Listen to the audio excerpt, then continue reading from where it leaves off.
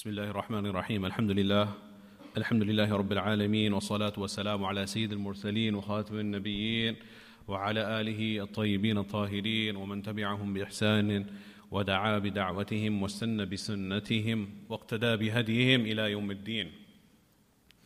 وبعد، فقد قال الله سبحانه وتعالى في محكم تنزيله بعد أن أعوذ بالله من الشيطان الرجيم: بسم الله الرحمن الرحيم. يا أيها الذين آمنوا اتقوا الله حق تقاته ولا تموتن إلا وأنتم مسلمون واعتصموا بحبل الله جميعا ولا تفرقوا واذكروا نعمة الله عليكم إذ كنتم أعداء فألف بين قلوبكم فأصبحتم بنعمته إخوانا وكنتم على شفا حفرة من النار فأنقذكم منها كذلك يبين الله لكم آياته لعلكم تهتدون. وقال النبي صلى الله تبارك وتعالى عليه وسلم: إذا التقى المسلمان بسيفيهما فالقاتل والمقتول في النار، أو كما قال عليه الصلاة والسلام. صدق الله مولانا العظيم وصدق رسوله النبي الكريم ونحن على ذلك من الشاهدين والشاكرين والحمد لله رب العالمين. My dear respected brothers, respected elders, dear students and sisters in Islam, Assalamu alaikum wa rahmatullahi wa barakatuh.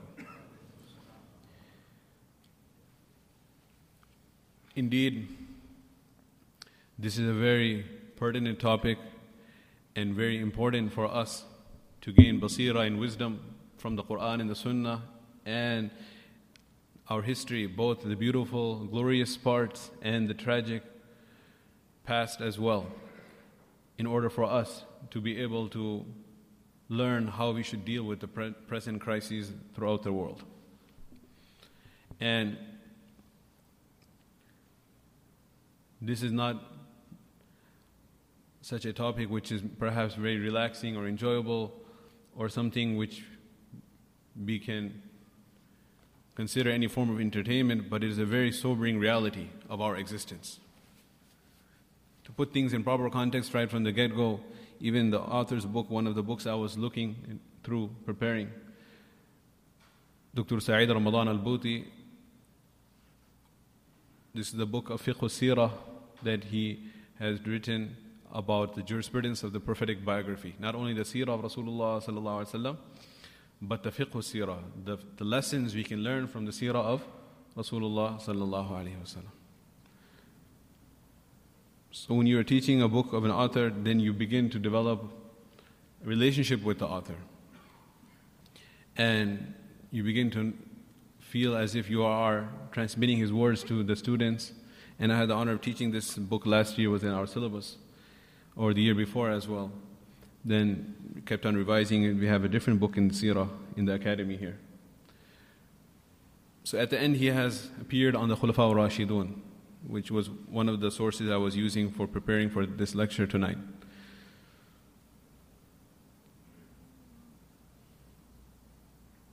So he was a contemporary scholar in the recent past, just a few months ago,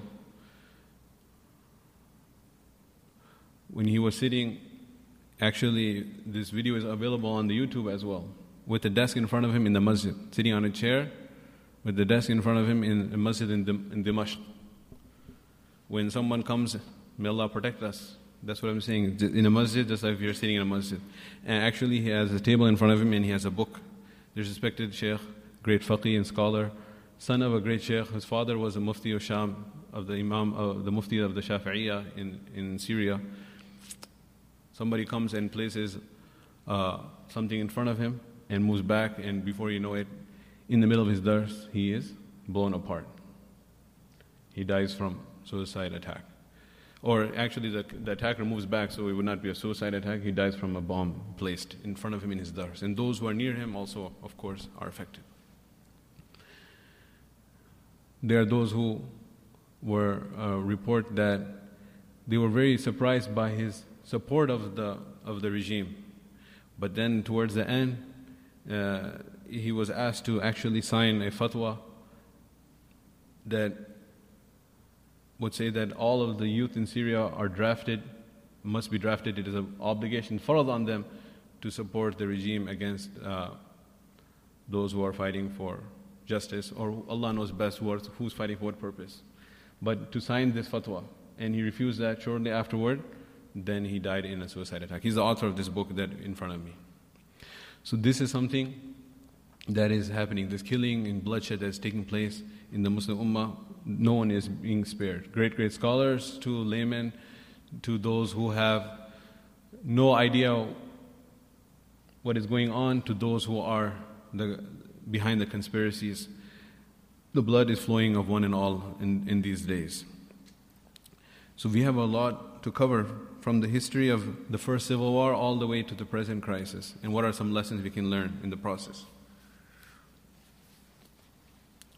Number one, if you begin with what was the condition of the Arabs prior to the Bi'ath of Rasulullah sallallahu alaihi wasallam, prior to his being selected by Allah subhanahu wa ta'ala with the revelation and the advent of his prophethood. Pre-Islamic Arabs, what is their condition? In short, we do not have to spend much time on this era. Everyone here knows that the name of that era itself was the era of Jahiliyyah, Asr al-Jahiliyyah. And killing and murder and robbery and hijacking, this was the norm behavior. The Arab tribes in the Arabian Peninsula, they would be fighting over the resources. The most valuable resource, of course, at that time was water, which is a source of life. Min al-ma'i kulla shay'in hayy. Allah is the one who has created from water every source, everything that is living. And one small incident will lead to generations of conflict between tribes. If sometimes we talk about this, we give these examples of they would be fighting over water, we have to remember that that was the most precious commodity. Few and far between were those wells and those oases, and they would be jealously guarded by different tribes. They would claim them as their own. If the camel of another tribe came and took water from some well which had been claimed by another tribe, they would kill that camel. The owner of the camel would come and kill the one who had killed his camel, and then they would kill the one who had in return, blood for blood, and then the feuds would continue on for generations. This was their condition before Allah subhanahu wa ta'ala sent Rasulullah sallallahu alayhi wa sallam. Then Allah subhanahu wa ta'ala united them, and Allah subhanahu wa ta'ala created such love and brotherhood amongst them, which is unparalleled. आपके पीछे लोग बैठे हैं ना, बिल्कुल करीब आ गए. Yeah, I don't want to block anyone's vision. So I would like to see the brothers who are behind. That's all. So alhamdulillah. So this was the condition. And Allah subhanahu wa ta'ala portrays this in the Quran. Allah subhanahu wa ta'ala says that the ayat that I recited in front of you, يَا أَيُّهَا النَّاسُ اتَّقُوا رَبَّكُمُ الَّذِي خَلَقَكُمْ يَا أَيُّهَا الَّذِينَ آمَنُوا اتَّقُوا اللَّهَ حَقَّ تُقَاتِهِ وَلَا تَمُوتُنَّ إِلَّا وَأَنْتُمْ مُسْلِمُونَ وَاعْتَصِمُوا بِحَبْلِ اللَّهِ جَمِيعًا. Hold on firmly to the rope of Allah subhanahu wa ta'ala. وَلَا تَفَرَّقُوا. Do not become divided amongst yourselves. وَاذْكُرُوا نِعْمَةَ اللَّهِ عَلَيْكُمْ. Remember the favors of Allah subhanahu wa ta'ala upon you. إِذْ كُنْتُمْ أَعْدَاءً. When you were sworn enemies of one another. فَأَلَّفَ بَيْنَ قُلُوبِكُمْ. It is Allah who put love in your hearts. Not only that you reconciled with one another, but أَلَّفَ, created ulfa, muhabbat, and love between your hearts. فَأَصْبَحْتُمْ بِنِعْمَتِهِ إِخْوَانًا. Then you became, through His favor upon you, brothers. Not kal ikhwan, like brothers,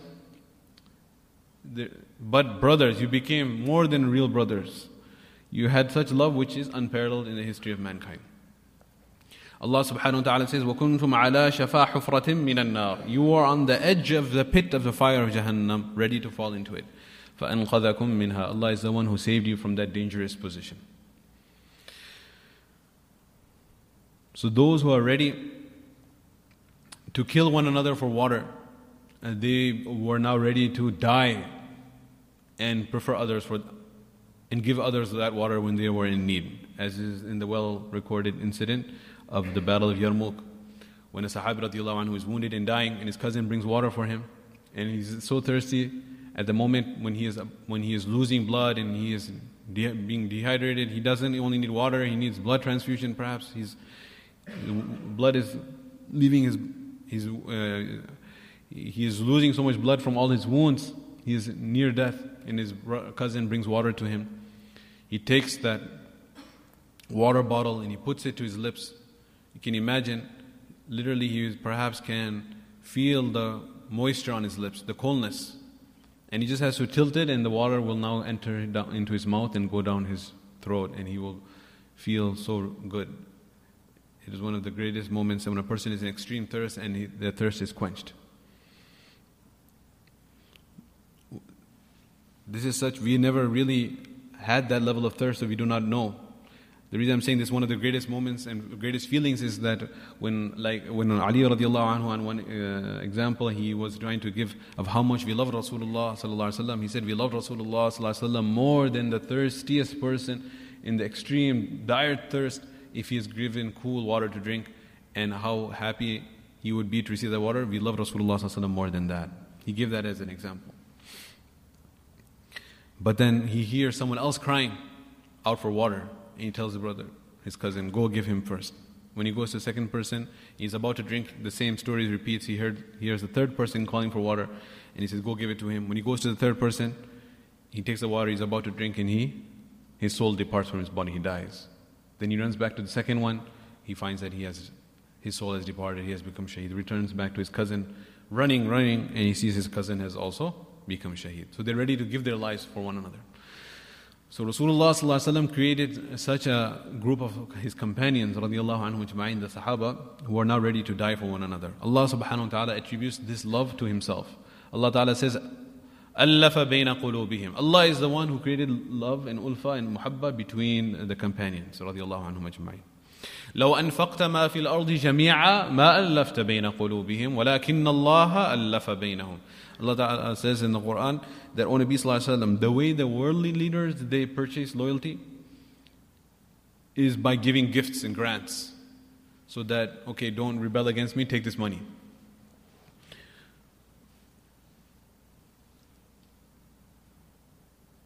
So this is how the worldly leaders do. The different tribes that are there, the leaders of the tribes, you pacify them by giving them money, so that they do not bring their tribes to revolt against you.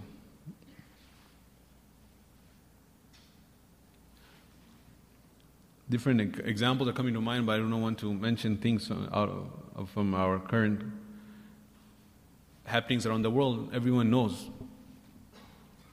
So Allah Ta'ala says here, O Nabi Sallallahu Alaihi Wasallam, if you would like to spend ma fil ardi jami'an, all the money in the world, you would spend it to purchase their loyalty of the people of these Arab tribes, you would not have been able to do so. It was Allah who, وَلَكِنَّ اللَّهَ أَلَّفَ بَيْنَهُمْ. Allah is the one who created love in their hearts.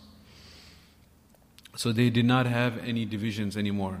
This whole ego was killed, which is the motivating factor, which causes the divisions in the first place. This kibr and arrogance was eradicated from the hearts.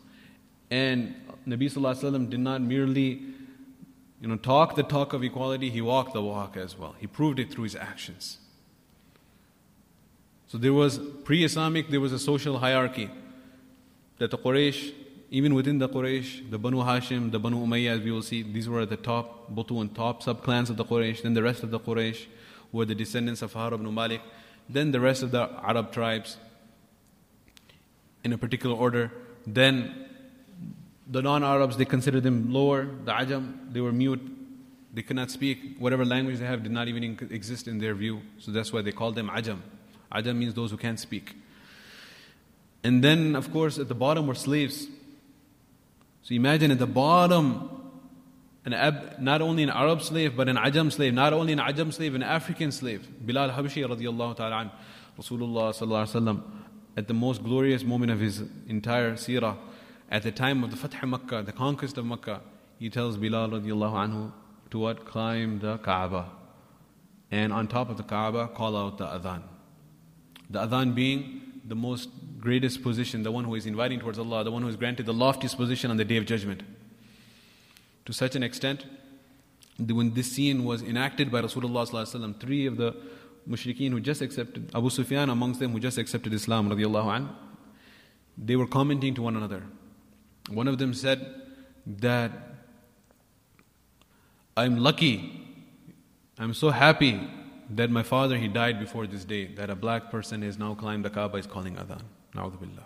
I'm narrating his words. And the second one, he said that could not Muhammad sallallahu alaihi wasallam find anyone besides this black crow? Na'udhu billah. And Abu Sufyan radiallahu anhu said that I would rather say something too, I would like to say something, but I know that Allah will reveal it to Rasulullah sallallahu alaihi wasallam, and then we will get in trouble, he will get caught. So I would rather not say anything. Sure enough, Rasulullah sallallahu alaihi wasallam called the three of them and said, is this not what you said? And then Rasulullah sallallahu alaihi wasallam said, Allah has revealed this ayah. يا أيها الناس إنا خلقناكم من ذكر وأنثى وجعلناكم شعوبا وقبائل لتعارفوا إن أكرمكم عند الله أتقاكم إن الله عليم خبير. This ayah from Surah Al-Hujurat. That, O mankind, I have created you from male and female, and I have made you from different tribes and different nations. Shu'ub wa qabail. Qabail are the division from the Arabs, and shu'ub are the families of the non-Arabs. Those that have a tribal system, they're qabail. Those that are non-tribal societies, shu'ub, different families. لِتَعَارَفُوا, so you can recognize one another. Not so that you can consider one group better than the other group. Verily, the most noble amongst you in the sight of your Lord is the one who has more taqwa. Allah is fully aware of all that you do.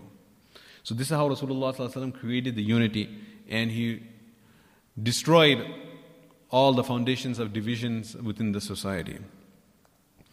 And Rasulullah ﷺ, He completed His mission, and He asked the Sahaba radiallahu anhum in the in the Hajjat al-Wada', Ala hal ballaghtu, have I not fulfilled the message that I had been entrusted by Allah? Have I not conveyed it to you? And the entire gathering, they said, Ya Rasulullah, addayta al-amana wa nasahta al-ummah, ballaghta al-risala wa addayta al-amana wa nasahta al-ummah wa kashafta al-ummah. O Nabi sallallahu alaihi wasallam, you have fulfilled the message that you had been entrusted. You have fulfilled that trust that you have been given by Allah. You have done your duty. Then Rasulullah sallallahu alaihi wasallam, he pointed to the sky and said, Allahumma ashhad. O Allah, you be witness that I have done my job. Shortly after that, he returned back to Allah subhanahu wa ta'ala. Then comes the era of the Sahaba radiallahu anhu ajma'in. In the era of Sahaba radiallahu anhu ajma'in, first of all, before we even enter, let us define who is a Sahabi. There's so many detailed discussions, but at the end of it, the gist, Hafiz ibn Hajar Asqalani rahimahullah, he gives an Al-Isaba fi Ma'rifat al-Sahaba, which is an encyclopedia of the Sahaba from Alif to Ya. Like we have A to Z, from Alif to Ya is an encyclopedia of the Sahaba, all the biographical information of the companions of Rasulullah sallallahu alaihi wasallam. In the beginning, he gives the proper definition of who is a Sahabi of Rasulullah sallallahu alaihi wasallam. He says that Man laqiya Nabiy sallallahu alaihi wasallam mu'minan bihi, the one who met Rasulullah sallallahu alaihi wasallam in a condition of iman, wa mata ala al-Islam, then he passed away on Islam. So the one who met Rasulullah sallallahu alaihi wasallam with iman, and then he passed away on Islam, this is a Sahabi of Rasulullah sallallahu alaihi wasallam. So the one who met Rasulullah sallallahu alaihi wasallam on kufr and he had accepted Islam later on is not a Sahabi. The one who met Rasulullah sallallahu alaihi wasallam, he stayed in the company of the Prophet sallallahu alaihi wasallam, but he might have accepted Islam later on, is not a Sahabi. The one who met Rasulullah sallallahu alaihi wasallam but very briefly and had iman and he died on iman will be a Sahabi of Rasulullah sallallahu alaihi wasallam. The one who met Rasulullah sallallahu alaihi wasallam had iman, but unfortunately there are few examples that they died without iman. They became murtad. They forsake the deen of Islam. Of course they're not Sahabi. They are kafir of the worst nature. The one who met Rasulullah sallallahu alaihi wasallam on iman, he might have become murtad, but he died on Islam. He brought his faith back, as happened in some scenarios which we will see during the Khilafah of Abu Bakr. Will that be a Sahabi? Again, he will be a Sahabi. Because he met Rasulullah sallallahu alaihi wasallam with iman and then he died on iman. There's not a condition that he never became murtad in between, etc., etc. But this is the definition of Sahaba, of a Sahabi. What are the virtues of Sahaba radiallahu anhum? First of all, the virtues of Sahaba radiallahu anhum are described by Allah subhanahu wa ta'ala in the Quran. So many ayats upon ayats. Few ayats, for example. Allah Ta'ala says, وَالسَّابِقُونَ الْأَوَّلُونَ مِنَ الْمُهَاجِرِينَ وَالْأَنصَارِ. The early predecessors from amongst them, those who migrated for the sake of Allah and those who are the supporters of Medina. The Muhajir of Makkah and the Ansar of Medina. رَضِيَ اللَّهُ عَنْهُمْ وَرَضُوا عَنْهُ. Allah is pleased with them, they are pleased with Allah. Allah has prepared for them gardens underneath which rivers flow. أَعَدَّ لَهُمْ جَنَّاتٍ تَجْرِي تَحْتَهَا الْأَنْهَارُ. They will remain therein forever. خَالِدِينَ فِيهَا أَبَدًا. Likewise, Allah Ta'ala says in Surah Al-Hadid that لا يستوي منكم من أنفق من قبل الفتح وقاتل أولئك أعظم درجة من الذين أنفقوا من بعد وقاتلوا. Those who spend in the path of Allah and fought in the path of Allah before the conquest of Makkah and those who came after the conquest of Makkah, they can never be equal in the sight of your Lord. Those who struggled in the early days when it was difficult, they are far higher in the status of your Lord. وَكُلًّا وَعَدَ اللَّهُ الْحُسْنَى. But both groups of the Sahaba, those who were the early ones, those who were the later ones, both Allah has promised Jannah. Al-Husna here refers to Jannah, bi-ittifaq al-mufassirin. There's a consensus of the scholars of tafsir. Al-Husna refers to Al-Jannah. And Rasulullah sallallahu alaihi wasallam, what did he say? لا تسبوا أصحابي. Do not say anything bad about my companions. فلو أن أحدكم أنفق مثل أحد ذهبا. If any one of you will spend the mountain of Uhud worth of gold, ما بلغ مد أحدهم ولا نصيفه متفق عليه. You will not reach the reward of any one of my companions spending a few kilograms in the path of Allah subhanahu wa ta'ala of wheat. Rasulullah sallallahu alaihi wasallam said, خير أمتي قرني. The best of the nations of the people to come till the day of judgment are those in my time, the Sahaba. ثم الذين يلونهم ثم الذين يلونهم. Then those will come after them, the Tabi'een. Those will come after them, the Tabu' Tabi'een. Rasulullah sallallahu alaihi wasallam said, لا تمس النار مسلما رآني. The fire of Jahannam will never afflict the one who saw me with Iman. أو رأى من رآني. Or saw the one who saw me with Iman. This is a narration, all by Tirmidhi, Bukhari and Muslim from the Sihah Sittah. Rasulullah sallallahu alaihi wasallam, Allah, Allah fi ashabi. Fear Allah regarding my companions. لا تتخذوهم غرضا من بعدي. Do not make them غرض means an object of your attacks after me. فَمَنْ أَحَبَّهُمْ فَبِحُبِّي أَحَبَّهُم. The one who loves my companions, it is out of his love for me that he loves them. وَمَنْ أَبْغَضَهُم. Whoever dislikes my companions, فَبِبُغْضِي أَبْغَضَهُم. It is a manifestation of his hatred of me that he hates them. Rasulullah sallallahu alaihi wasallam also said, "Inna Allah ikhtarani, Inna Allah ikhtarani." Allah has chosen me, وَاخْتَارَ لِي, and He has chosen for me my companions. وَاخْتَارَ لِي أَصْحَابًا فَسَيَأْتِي قَوْمٌ يَسُبُّونَهُمْ وَيَسْتَنْقِصُونَهُم. A time will come when people will try to find faults in them and will say evil and bad things about them. They will say they became munafiq, they were hypocrites, etc. They will attack the integrity of the wives of Rasulullah sallallahu alaihi wasallam. فَلَا تُجَالِسُوهُمْ وَلَا تُوَاكِلُوهُمْ وَلَا تُشَارِبُوهُمْ وَلَا تُنَاكِحُوهُمْ. Never sit with such people, never eat with such people, never drink with such people, never marry any one of these people. 4 prohibitions in this hadith. Abdullah ibn Umar radiallahu anhuma, he said, لا تصبوا أصحاب محمد فلا مقام أحدهم ساعة خير من عملكم عمره. They do not say anything bad about the companions of Rasulullah sallallahu alaihi wasallam. Their standing in ibadah for a short period of time is better than your entire life worth of worship. Allah subhanahu wa ta'ala referred to them as mu'mineen. Ya ayyuhan nabiyyu hasbuka Allah wa man ittaba'aka minal mu'mineen. O Nabi, it is sufficient for you that Allah is on your side and those true believers that are with you. They are with you. And Allah subhanahu wa ta'ala declared His pleasure with the 1400 Sahaba that took bay'ah on the hand of Rasulullah sallallahu alaihi wasallam in the 6th year of Hijrah under the tree of Hudaybiyah. Allah ta'ala says, لَقَدْ رَضِيَ اللَّهُ عَنِ الْمُؤْمِنِينَ إِذْ يُبَايِعُونَكَ تَحْتَ الشَّجَرَةِ. In Surah Al-Fath. Indeed, Allah is pleased with those believers who took their bay'ah on your hand under the tree. Jabir bin Abdullah radiallahu anhu was present. He said, كُنَّا يَوْمَ الْحُدَيْبِيَةِ 1400. On the day of Hudaybiyah, we were 1400 Sahaba who had gathered. فقال لنا النبي صلى الله عليه وسلم أنتم اليوم خير من أهل الأرض. Nabi sallallahu alaihi wasallam told us, 1400, you are the best of all the people in the surface of the entire earth that are gathered here. So all of these we have to keep in mind. That saying anything bad about the companions of Rasulullah sallallahu alaihi wasallam is unacceptable. This has been warned by Rasulullah sallallahu alaihi wasallam. There's a hadith. إذا ظهرت الفتن أو البدع وسب أصحابي فليظهر العالم علمه فمن لم يفعل ذلك فعليه لعنة الله والملائكة والناس أجمعين لا يقبل الله منه صرفا ولا عدلا. This is a warning for not even speaking out. If others are speaking bad about the companions of Rasulullah sallallahu alaihi wasallam, Rasulullah sallallahu alaihi wasallam said, when the fitan, in the trials and tribulations, in the bid'ah will become apparent, and my companions their character will be maligned, and people will speak out against them. So the one who has knowledge, let him make his knowledge apparent. Let him not hide it and be quiet and remain silent and observe it. And if he does not speak out against those who are criticizing my companions, then upon him be the curse of Allah and the angels and all of mankind. Allah will not accept from him either farad nor nafal. So this is something which is absolutely not tolerated in our deen.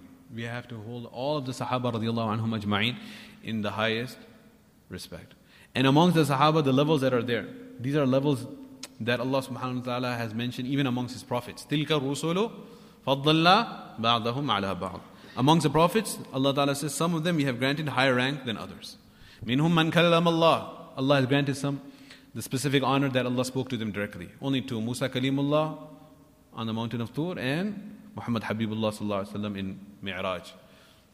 وَرَفَعَ بَعْضَهُمْ دَرَجَاتٍ وَآتَيْنَا عِيسَى بْنَ مَرْيَمَ الْبَيِّنَاتِ. I gave Isa ibn Maryam, Allah says, special signs.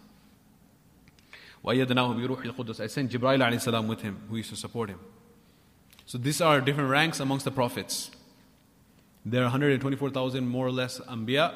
There are 124,000 more or less Sahaba who were present in the battle in the Hajjatul Wada'. And from the 124,000 Anbiya, 313 were specifically mentioned that they were granted a higher status. They are the Rusul. They are not only a Nabi, they are also a Rasul. Meaning they have, a Nabi is the one who receives revelation from Allah subhanahu wa ta'ala. The one who is selected by Allah for the guidance of mankind is a Nabi. Insanun ba'athahu Allahu lihidayat al-khalq. This is a definition given by Imam Raghib Asfahani in Kitab al-Ta'rifat, the book of definitions. But a Rasul is beyond that.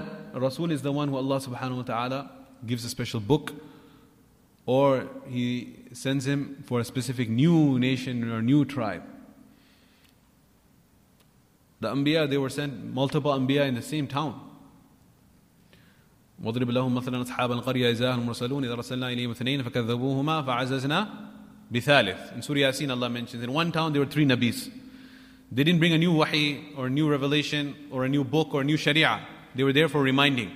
Like in the Bani Israel, there were thousands of Anbiya alayhimu salam who came. But those who were given a specific task, a specific new sharia, a specific new revelation were the Rasuls of Allah. The Rusul, plural of Rasul. They were 313. Just like among the Sahaba, Allah selected 313 Ashabul Badr. Rasulullah sallallahu alaihi wasallam said, لَعَلَّ اللَّهِ تَعَالَى عَلَيْكُمْ.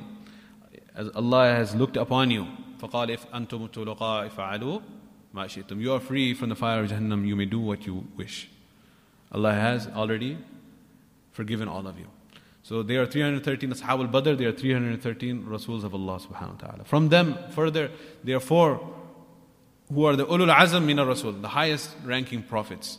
There are 4 that are the Khulafa al-Rashidun, Abu Bakr, Umar, Uthman and Ali.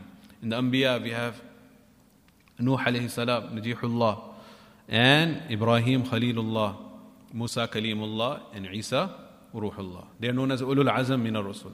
Allah Ta'ala grants them the specific high status, mentioned them specifically in the Quran. Fasbir, O my Nabi sallallahu alaihi wasallam, be patient and steadfast.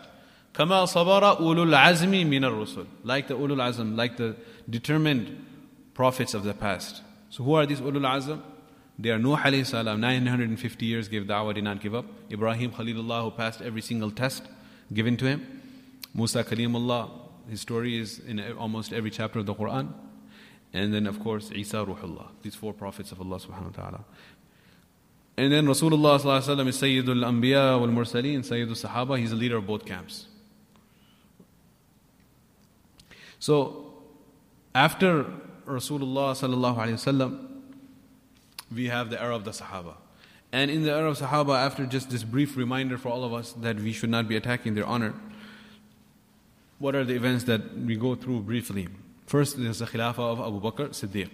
Abu Bakr Siddiq radiallahu ta'ala anhu, Rasulullah sallallahu alayhi wasallam had already given several indications that he would be his successor. He asked Aisha Siddiqa radiallahu anha, Mur Abu Bakr falyusalli bin nas. Tell your father Abu Bakr to lead the prayer. And then she kept on making excuses for Rasulullah, for her father. She said, no, he will cry, he's very soft-hearted, he cannot do it, this and that. Until Rasulullah sallallahu alaihi wasallam became angry and said loudly. And then she went ahead and told her father to lead the salah. Because she knew that it would be a great responsibility that is going to fall. And the one who was appointed substitute for the salah, Nabi sallallahu alaihi wasallam has chosen him to be his representative in the deen. Why should he not be the representative of Rasulullah in the dunya, in the worldly affairs as well? So there were many indications from Rasulullah sallallahu alaihi wasallam for Abu Bakr Siddiq radiallahu anhu to be the Khalifa. When Abu Bakr radiallahu anhu became the Khalifa, there was a meeting after Rasulullah sallallahu alaihi wasallam left this world. The Ansar, they gathered together in the Saqifa Bani Sa'ida, one meeting area of the Ansar, and they were discussing who should be the leader. Different opinions were floating around. Umar radiallahu anhu, Abu Ubaidah ibn al-Jarrah, and Abu Bakr, these three, they came there, and the mashwara was made. And we have a long history to cover, so in short, the Khilafah of Abu Bakr Siddiq radiallahu anhu was decided there, and they took bay'ah on his hands. Ali radiallahu anhu was a member of the family. He was busy in the janazah preparations. That is why he was not present. Eventually, he did also take bay'ah on the hands of Abu Bakr Siddiq radiallahu anhu. And he supported him throughout his Khilafah of 2.5 years. 2 years, 3 months, 3 days to be precise. Only 2 years, 3 months and 3 days. Khilafah Abu Bakr Siddiq radiallahu anhu. He was born 2 years after Rasulullah. He passed away 2 years after Rasulullah. Rasulullah was 63 years of age. He was also 63 years of age. So what did Abu Bakr radiallahu anhu accomplish in his brief Khilafah? Number one is that after Rasulullah sallallahu alaihi wasallam left this world, there was a great power vacuum. So a lot of people who had different ideas, they were coming up with different fitan, different trials. They were the false prophets. Musaylama Kadhab, Aswad Anasi, Tulayha, they were all claiming prophethood. They thought this is a great way of becoming a ruler and a king. Then there were those who said, we will not give zakah. We don't want to give this. We gave this. They considered it a tax and a burden. And then there were external threats. And at this juncture, Abu Bakr Siddiq radiallahu anhu was strong as a mountain of steadfastness. He was the right person at the right time who filled a very important role in guiding the ummah at this most critical stage. And he took care of all of these trials and these tests. Big issue that was of controversy at that point was, what should we do with the Jayshu Usama? Usama bin Zayd radiallahu anhuma, actually his father and son both were Sahaba. Right before Rasulullah sallallahu alaihi wasallam had passed away, he had gathered this contingent and had sent it out. There's a long history behind that. First, Rasulullah sallallahu alaihi wasallam had sent a messenger who was assassinated. The messenger he had sent towards Busra, not Basra, Busra in Sham. Then Rasulullah sallallahu alaihi wasallam, because this was a violation of all understanding that the messenger should not be killed, he goes into the heart of enemy because he has diplomatic immunity. And the messenger Rasulullah sallallahu alaihi wasallam was killed, the only messenger that was killed. Rasulullah sallallahu alaihi wasallam sent an army. Zayd radiallahu anhu was the emir, and he said, Zayd ibn Haritha, his adopted son, he made him the emir. And he said, if he becomes shaheed, then then Ja'far bin Abi Talib should be the emir. If he becomes shaheed, then Abdullah bin Rawaha should be the emir. If he becomes shaheed, then you should pick any one of you. So a Yehudi was there, he said all three will die. This is how the prophets of the past used to prophesy. So then, that is exactly what happened. All three of them became shaheed in the battle of Mu'tah. Khalid bin Walid radiallahu anhu took the command, and the battle ended in stalemate. There was neither open victory or defeat for the Muslims. They came back. But the matter was not complete. So Rasulullah sallallahu alaihi wasallam sent his son.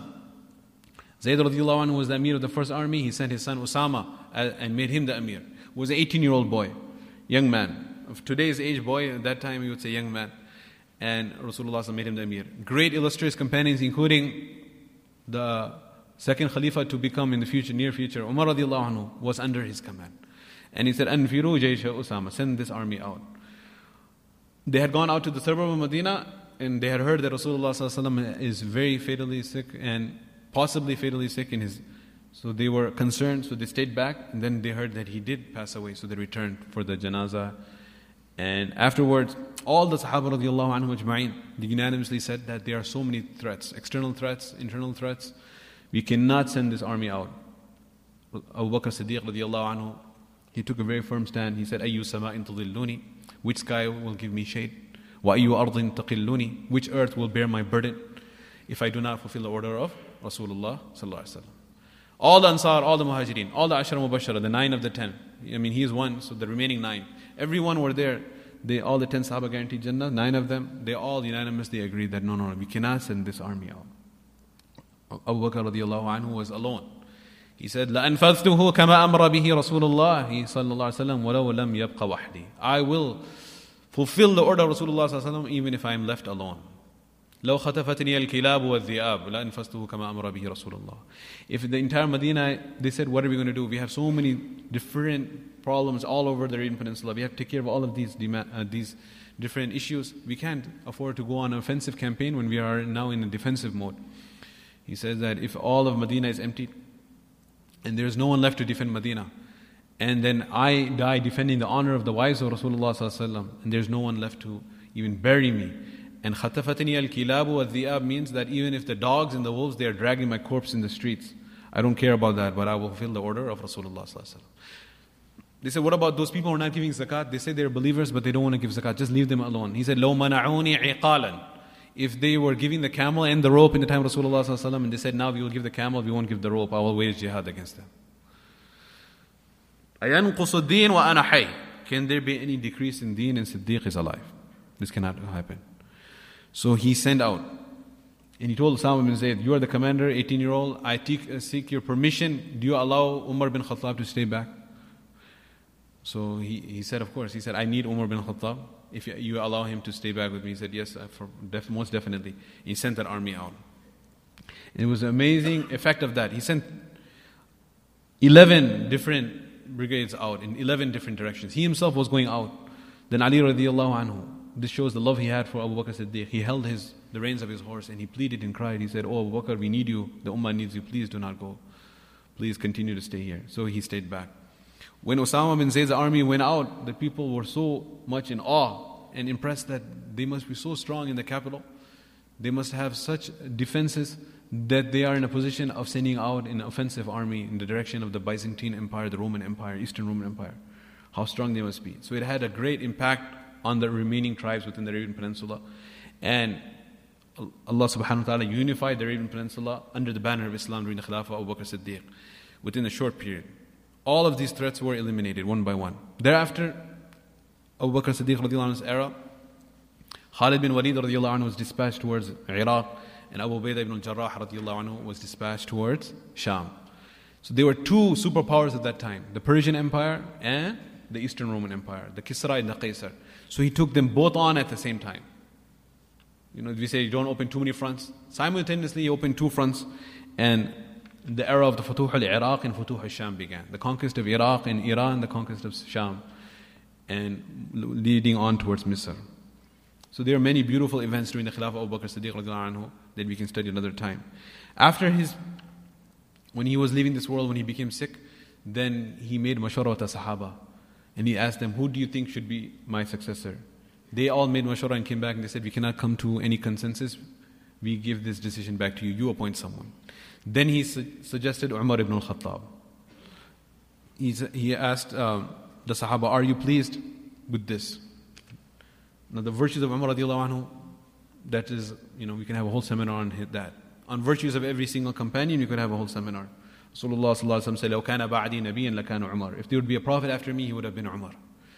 And there are certain people who are mulham, who receive divine inspiration. Umar radiallahu anhu is mulham. He receives inspiration from Allah subhanahu wa ta'ala.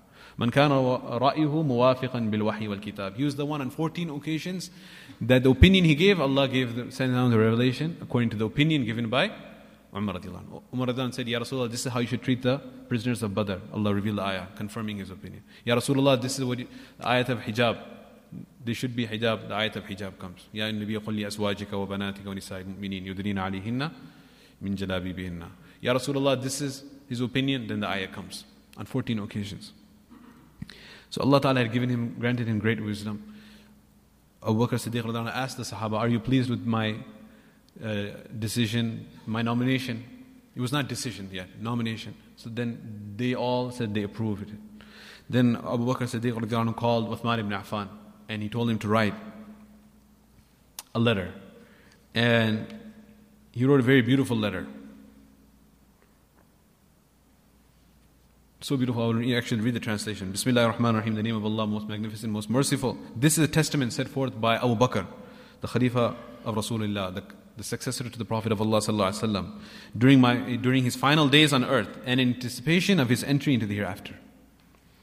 As he endures that condition in which even the denier of the truth believes, everyone believes in death, and which causes even the disobedient to be certain of the truth, everyone repents at that moment.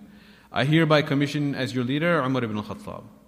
If he exercises forbearance and justice, this is what I would expect of him, based on my knowledge of his character. If, on the other hand, he follows a path of injustice, then I have no claim to knowledge of that which has yet to be revealed.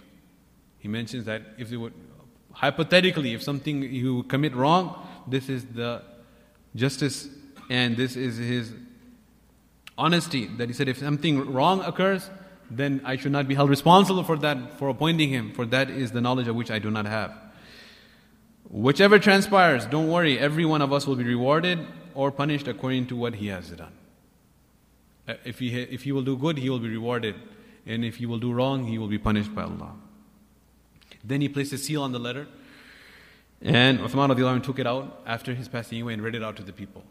Everyone agreed on Umar radiallahu anhu. It was a very smooth transfer because the whole fight, the civil war, takes place over Imara, as we will see. So that's what I'm talking about, just the transfer of the Imara.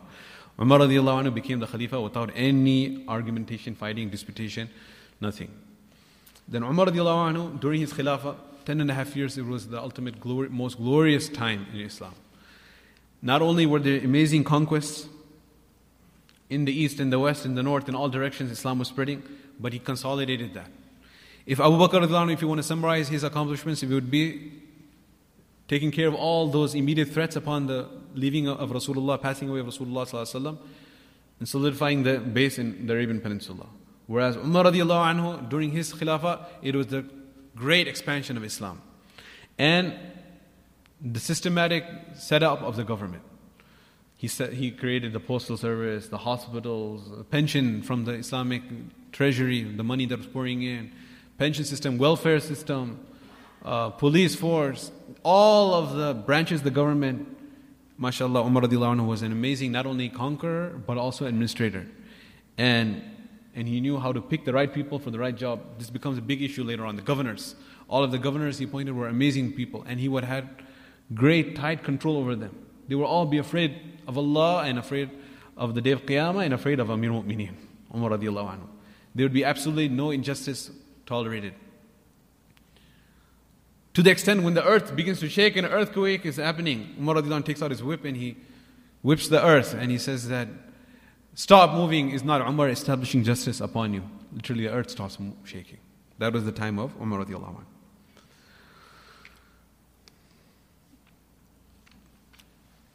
And then eventually there is a great conspiracy. Feroz Abu Lu'lu, he comes and eventually assassinates Umar radiallahu anhu while he is leading the Fajr Salah.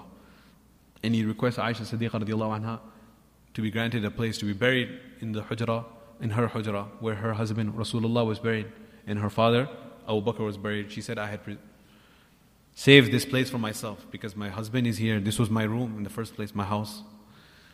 Then my husband Muhammad sallallahu alaihi wasallam, Rasulullah, is buried there. Then my father Abu Bakr is buried next to him, and I thought I will be buried here.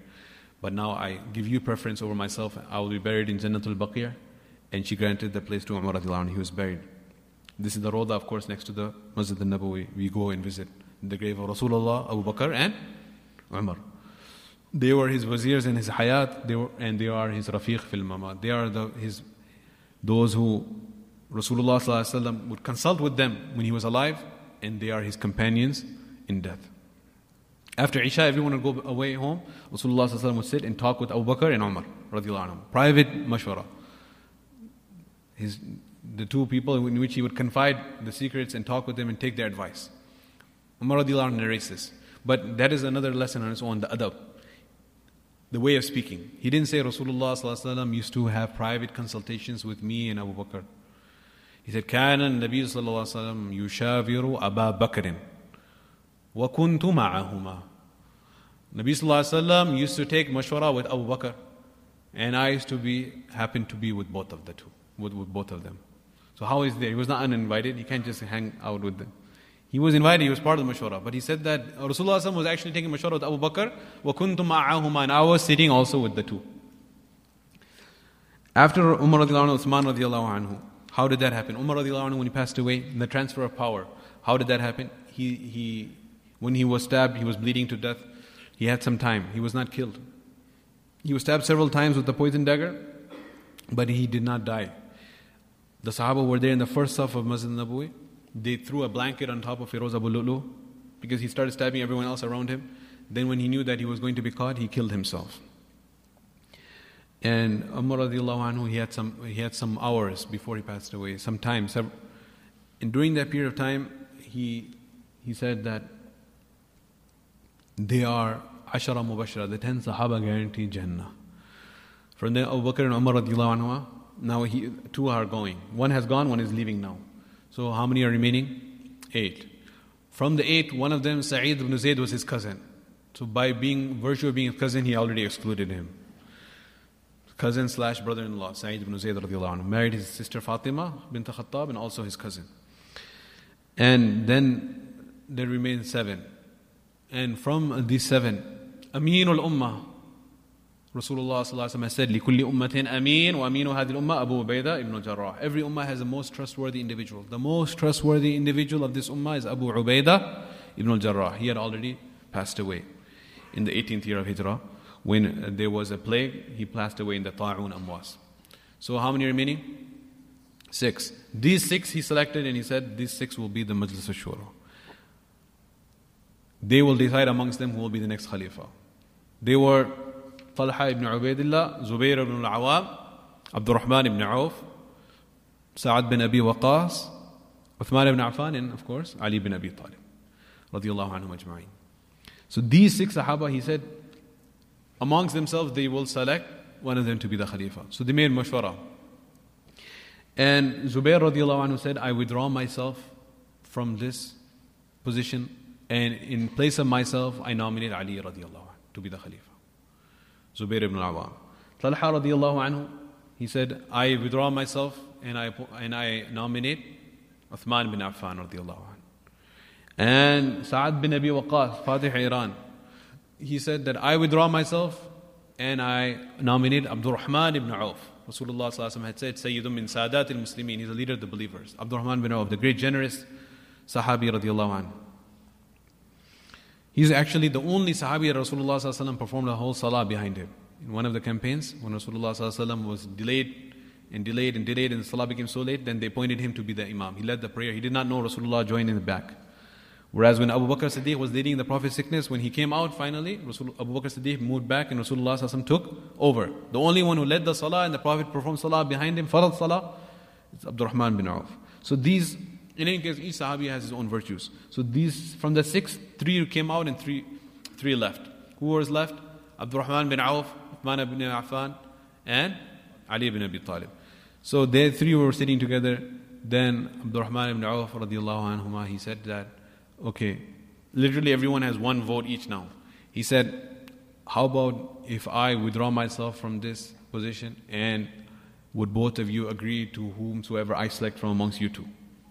So whoever he will give the vote for will end up having 2 votes. So he said, I withdraw myself, would you both agree to my decision? They both said, most definitely so. So then Abdurrahman ibn Auf radiallahu anhu said, give me 3 days time.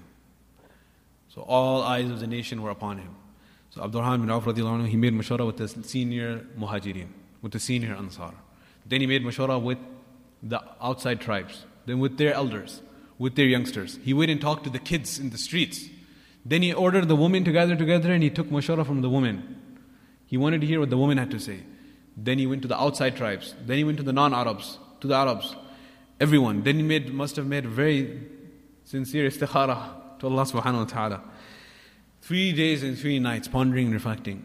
And from everyone he heard praises of Uthman radiallahu anhu and Ali radiallahu anhu both. Then finally on the 4th day, he gathered everyone in the masjid, and then he called Uthman ibn Affan radiallahu anhu, and he said that, I take bay'ah on your hands as you are the Amirul Mu'mineen. His Amirul Mu'mineenship was declared. And Ali radiallahu anhu very gladly and publicly also took bay'ah on his hands. So Uthman radiallahu anhu thus became the Khalifa. In Uthman radiallahu anhu's time, he had a very long khilafah, mashallah, of 12 years. The first 6 years was just like the previous Abu Bakr and Umar radiallahu anhu's time. Peace and prosperity, beyond peace and prosperity, victory upon victory. وَرَأَيْتَ النَّاسَ يَدْخُلُونَ فِي دِينِ اللَّهِ أَفْوَاجًا. And you were seeing groups and groups of people entering into the fold of Islam. Islam spread so far that Abdurrahman ibn Samara radiallahu anhu, he had reached Kabul in the east during the Khilafah of Uthman radiallahu anhu. They had, Amr ibn al-As had crossed into Egypt, passing Egypt into Libya, passing Libya into Algeria of today. Libya and Algeria in West Africa, Northwest Africa. Islam has spread during the Khilafah of Uthman radiallahu anhu. In the north, Hudayfa ibn al-Yaman radiallahu anhu had crossed the frontiers of Azerbaijan and Armenia into the present-day Russia. This is how far rapidly Islam was spreading. And it seemed it was impossible to ever stop this tide. There is no way that the Muslim advance can ever be checked. It is, in the history of the world, it's unparalleled how fast and rapidly the Muslim frontier was moving forward, north, east, and west, every direction. So the enemies of Islam and the conspirators, they began to contemplate what is the way, how we can stop this. And the only way that the help of Allah subhanahu wa ta'ala can be taken away from the believers is if we begin to create divisions within them and they begin to fight with one another. This is, right, the teachings that Allah subhanahu wa ta'ala gives us in the Quran itself. Allah subhanahu wa ta'ala said, Ya ayyuha alladhina amanu idha laqitum fi'atan fathbutu. O those who believe, when you face an enemy, then remain steadfast. وَاذْكُرُوا اللَّهَ كَثِيرًا لَعَلَّكُمْ تُفْلِحُونَ. Remember Allah abundantly so you may be successful. وَأَتِيعُوا اللَّهَ وَرَسُولَهُ. And obey Allah and the Rasul. وَلَا تَنَازَعُوا. And do not argue, do not fight with one another. What will happen? فَتَفْشَلُوا. You will become weak. وَتَذْهَبَ رِيحُكُمْ. The awe you inspire in the hearts of your enemies will be taken away. And they will not be afraid of you anymore. وَاصْبِرُوا. And remain patient. Because to be able to remain united, you have to be patient. What is the relationship? It's because to remain united, we have to be able to tolerate differences in opinions. People have different approaches and different ways of dealing with things. We have to have tolerance. And this tolerance requires sabr. That's why Allah Ta'ala, when He speaks about do not argue with one another, He mentions وَلَا تَنَازَعُوا فَتَفْشَلُوا وَتَذْهَبَ رِيحُكُمْ وَاصْبِرُوا. Be patient. Be patient. Don't insist on your own opinion every time. So, different fitnas. One person who enters the scene at this stage is Abdullah bin Sabah. Abdullah bin Sabah was a Yehudi from Yemen, of Yemeni origin. He was a munafiq. Maradu ala nifaq, a hardcore hypocrite who was full of kufr and nifaq from inside, but outwardly acted as a believer. So he started creating different fitnas amongst the people. Divisions at different levels. First, he created a division between the non-Arab and the Arabs. He told the non-Arabs, you are like slaves, you are subjugated. Even though the non-Arabs, their rights were so much upheld, there's history that can be written on the way the non-Muslims were treated. He created a division there at the first level between the non-Arabs and the Arabs. Even the one who actually assassinated Umar radiallahu anhu was a Majusi, Persian, non-Arab. And Umar radiallahu anhu, that is why when he's passing away, he could have given an order that exterminate them, or kill them, or banish them from Medina. They are the ones who... He was afraid that people might take out their anger. That is why, in fact, he kept on speaking about the dhimmiyin, that those who are the non-Muslims under our responsibility, make sure that their rights are not violated. This is the parting advice of Umar radiallahu anhu. So, but he created that division. And number two is that within the Arabs, the non-Quraysh and the Quraysh, he created this division. He told the non-Qurayshis that you guys are not getting any positions, you're not generals, you are just soldiers, foot soldiers, no one is promoting you in the ranks. Then within the Quraysh, he created this division between the Banu Hashim and the Banu Umayyah. He told the Banu Hashim, you are being sidelined. and he took advantage of this historic rift between these two clans. From Jahiliyyah also, the Banu Hashim and Banu Umayyah, they have been fighting with one another for being in control of the Quraysh. Abdul Muttalib, the grandfather of Rasulullah, was from the Banu Hashim. Then after that it was Abu Talib, then Abu Lahab. These were the leaders from the Banu Hashim. After that it passed to the Banu Umayyah. Abu Sufyan was the leader of the Quraysh. So the Banu Hashim and Banu Umayyah were always competing with one another. Abu Bakr radiallahu anhu was from neither. Umar radiallahu anhu was from neither of the two. So that is why it was easier. From the Banu Adi, they were from other sub-clans. But when it came between Uthman radiallahu anhu and Ali radiallahu anhu, Uthman radiallahu anhu was from the Banu Umayyah, and Ali radiallahu anhu from the family of Rasulullah was from the Banu Hashim. They were both from the Quraysh. Banu Hashim and Banu Umayyah. So he told the Banu Hashim, oh, Ali radiallahu anhu's family, you guys are being sidelined. All the governors are from the family of Uthman radiallahu anhu. So between non-Arab and Arab created divisions. And between the non-Qurayshis and the Qurayshis created divisions. And then within the Quraysh, between the Banu Hashim and Banu Umayyah created divisions. And then between Ali and Uthman radiallahu anhuma. He tried to create divisions in the hearts of the people. And he created different places of fitnas. These houses of fitna and these different safe houses where they would meet and plan and plot, this started from the time of Rasulullah himself. The Masjid al-Dirar, which was a meeting place where they were planning to collect arms, and this was a safe house where they were planning to attack Rasulullah from inside with collaboration from the Roman Emperor. This is mentioned in the Quran. They invited Rasulullah as the guest of honor for cutting the ribbon, opening ceremony. This is a masjid. We have built a new masjid in Quba, near Masjid of Quba, outside of Medina. Rasulullah, you are invited to come for the opening ceremony. Allah revealed the ayah in the Quran. لا تقم فيه أبدا. Don't ever go there. That's not a masjid. That is actually another purpose. There are people, if today we are surprised by or we become worried when we see that there are people who are under the guise of being Muslim, calling themselves Muslim, or being scholars of Islam, they're promoting all kinds of wrong things, then this is not a new concept. This happened not a few centuries ago, it started. This did not happen after the breakup of the Osmani Khilafah after World War I, or this century, or a few centuries ago, or after the fall of Baghdad, or after the Abbasi Khilafah, then they started. Or during the Khilafah Rashida it started. Or during Osman radiallahu anhu's time and Ali radiallahu anhu's time, civil war. No. This happened when Rasulullah was still alive. Allah Ta'ala says, لا تقم في أبدا. That's not a masjid. That's actually a place of creating fitna and division amongst the Muslim Ummah. لَمَسْجِدٌ أُسِّسَ عَلَى التَّقْوَى مِنْ أَوَّلِ يَوْمَ حَقٌّ أَن تَقُومَ فِيهِ. O Muhammad sallallahu alaihi wasallam, O my Nabi, there's another nearby masjid known as Masjid Quba. The foundation of that masjid is on taqwa from the first day. Go and perform salah there. فِيهِ رِجَالٌ يُحِبُّونَ أَن يَتَطَهَّرُوا. There are men there who love to purify themselves, externally as well as internally.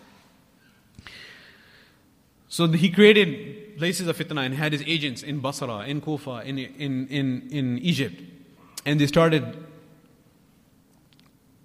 all of these objections against Uthman radiallahu anhu. One of the major objections they had was that he was appointing members of his family to key positions as governors of the newly conquered territories. The governor of Kufa, governor of Basra, governor of Misr. There many of him were his cousins. So when we're talking about this, let's remember who is Uthman ibn Affan. Rasulullah sallallahu alaihi wasallam had mentioned his virtues in so many ahadith. One time when Rasulullah was on the mountain, when the mountain began to shake, mountain of Uhud, what did Rasulullah say? This is a Sahih hadith. Rasulullah said, Uthbut Uhud. Oh Uhud, stop moving. فَإِنَّمَا عَلَيْكَ نَبِيٌّ وَصِدِّيقٌ وَشَهِيدًا. Upon you is standing a Nabi and a Siddiq and two Shaheeds. Who was there? Of course, it was Nabi sallallahu alaihi wasallam, Siddiq Abu Bakr, and Umar and Uthman radiallahu anhuma. And Uthman radiallahu anhu, Rasulullah sallallahu alaihi wasallam, he mentioned when he spent so much in the path of Allah, he pleased Rasulullah sallallahu alaihi wasallam on different campaigns. In the Jaysh al-Usra, in the campaign of difficulty, that's the name of it, Jaysh al-Usra, the campaign of great difficulty, the campaign of the battle of Tabuk. He commissioned 1,000 not full animals and fully loaded. There's a whole long hadith about this. Yeah, Rasulullah ﷺ was raising funds for the battle. So Uthman radiallahu anhu stood up. And Abdurrahman ibn Janab radiallahu anhu قال شهدت النبي صلى الله عليه وسلم وهو يحث على جيش العسرة. I was there, Abdurrahman ibn Janab says, when Rasulullah ﷺ was raising funds for the battle of Tabuk. فقام Uthman radiallahu anhu stood up. He said, Ya Rasulullah, علي 100 بعير بأحلاسها وأقدابها في سبيل الله. Upon me is 100 camels fully loaded. Then Rasulullah ﷺ حض على الجيش. He continued to raise funds. So don't blame the fundraisers. فقام عثمان, again he stood up. He said, Ya Rasulullah, علي 200 بعير بأحلاسها وأقدابها في سبيل الله. 200 more camels upon me. I will take the responsibility. Then ثم حض. Then Rasulullah continued to raise funds. فقام عثمان. He said, علي 300 بعير. 300 more camels. Not adding 100 each time, 300 more. فأنا رأيت رسول الله ينزل على المنبر وهو يقول. I saw Rasulullah coming down from the minbar, so happy, pleased. He said, ما على عثمان ما عمل بعد هذه. There is absolutely nothing Uthman radiallahu anhu needs to do after today. There is nothing he could ever do that will hurt him after today. Likewise, another hadith mentioned, Shihab Zuhri narrates that on the battle of Tabuk, Uthman ibn Affan, he brought 940 camels and 60 horses to complete 1,000 animals for the sake of Allah, fully loaded, etc., etc. Rasulullah ﷺ had already prophesied, يُقْتَلُ هَذَا مَظْلُومًا. This person will be killed unjustly. Rasulullah ﷺ told Uthman, Ya Uthman, إِنَّهُ لَعَلَى اللَّهِ أَن يَقْمِسَكَ قَمِيسًا فَإِنْ أَرَادُوكَ عَلَى خَلْعِهِ فَلَا تَخْلَعْهُ. Allah will grant you a robe of honor. People will come and try to snatch that from you. Do not give it up. He told Uthman radiallahu anhu. In one occasion, Rasulullah ﷺ, they could not locate him. The Sahaba were very anxious. Where had Rasulullah ﷺ gone? Was he attacked? Because they were always aware of his presence. He is with them physically, and they were cooling their eyes by gazing upon his beloved face, or they knew he was at home and safe. But there was never an opportunity where no one knew where he was. And the reason was not that they were obsessive about him, but rather because they cared and loved about him, and they knew that there were people ready to assassinate him. There were several assassination attempts in Medina from the hypocrites. وَمِنْ أَهْلِ الْمَدِينَةِ مَرَضُوا عَلَى النِّفَاقِ. So one occasion they couldn't find him. No one knew where he was. He was not at home, he's not in the masjid. Anyone know where he is? No one knows where he is. So they were afraid. The Yahud had called him, then they had thrown rocks upon him one time. They tried to poison him when they invited him to food, etc., etc. Where is he? So the Sahaba went in different groups to try to find him. Long story short, they eventually found Rasulullah ﷺ in a walled garden. He was sitting by a well with his feet dangling inside. And then Abu Bakr radiallahu anhu comes and he seeks permission. Rasulullah ﷺ said, grant him permission to enter, وَبَشِّرْهُ بِالْجَنَّةِ. Grant him the bashar of Jannah. He came and sat next to Rasulullah ﷺ. Then Umar radiallahu anhu came, Rasulullah ﷺ said, بَشِّرْهُ بِالْجَنَّةِ. Grant him the bashar of Jannah, and he came and sat next to Rasulullah ﷺ. Then Uthman radiallahu anhu came, Rasulullah ﷺ said, بَشِّرْهُ بِالْجَنَّةِ عَلَى بَلْوَى تُصِيبُ. Grant him the bashar of Jannah with the warning that a great trial will come. You will have to face that. So he said, Alhamdulillah, Wallahu al-musta'an. Alhamdulillah, and the bashar of Jannah, and I seek the help of Allah for the trial that I must face. So this trial had been prophesied. He came and he sat down on the opposite side. Abu Bakr and Umar were sitting next to Rasulullah, and Uthman was sitting on the opposite side. So Shihabuddin Zuhri, the muhaddis who narrates this hadith, he says that this was how they were actually buried. Abu Bakr and Umar were sitting next to Rasulullah, and Uthman on the opposite side in Baqi'.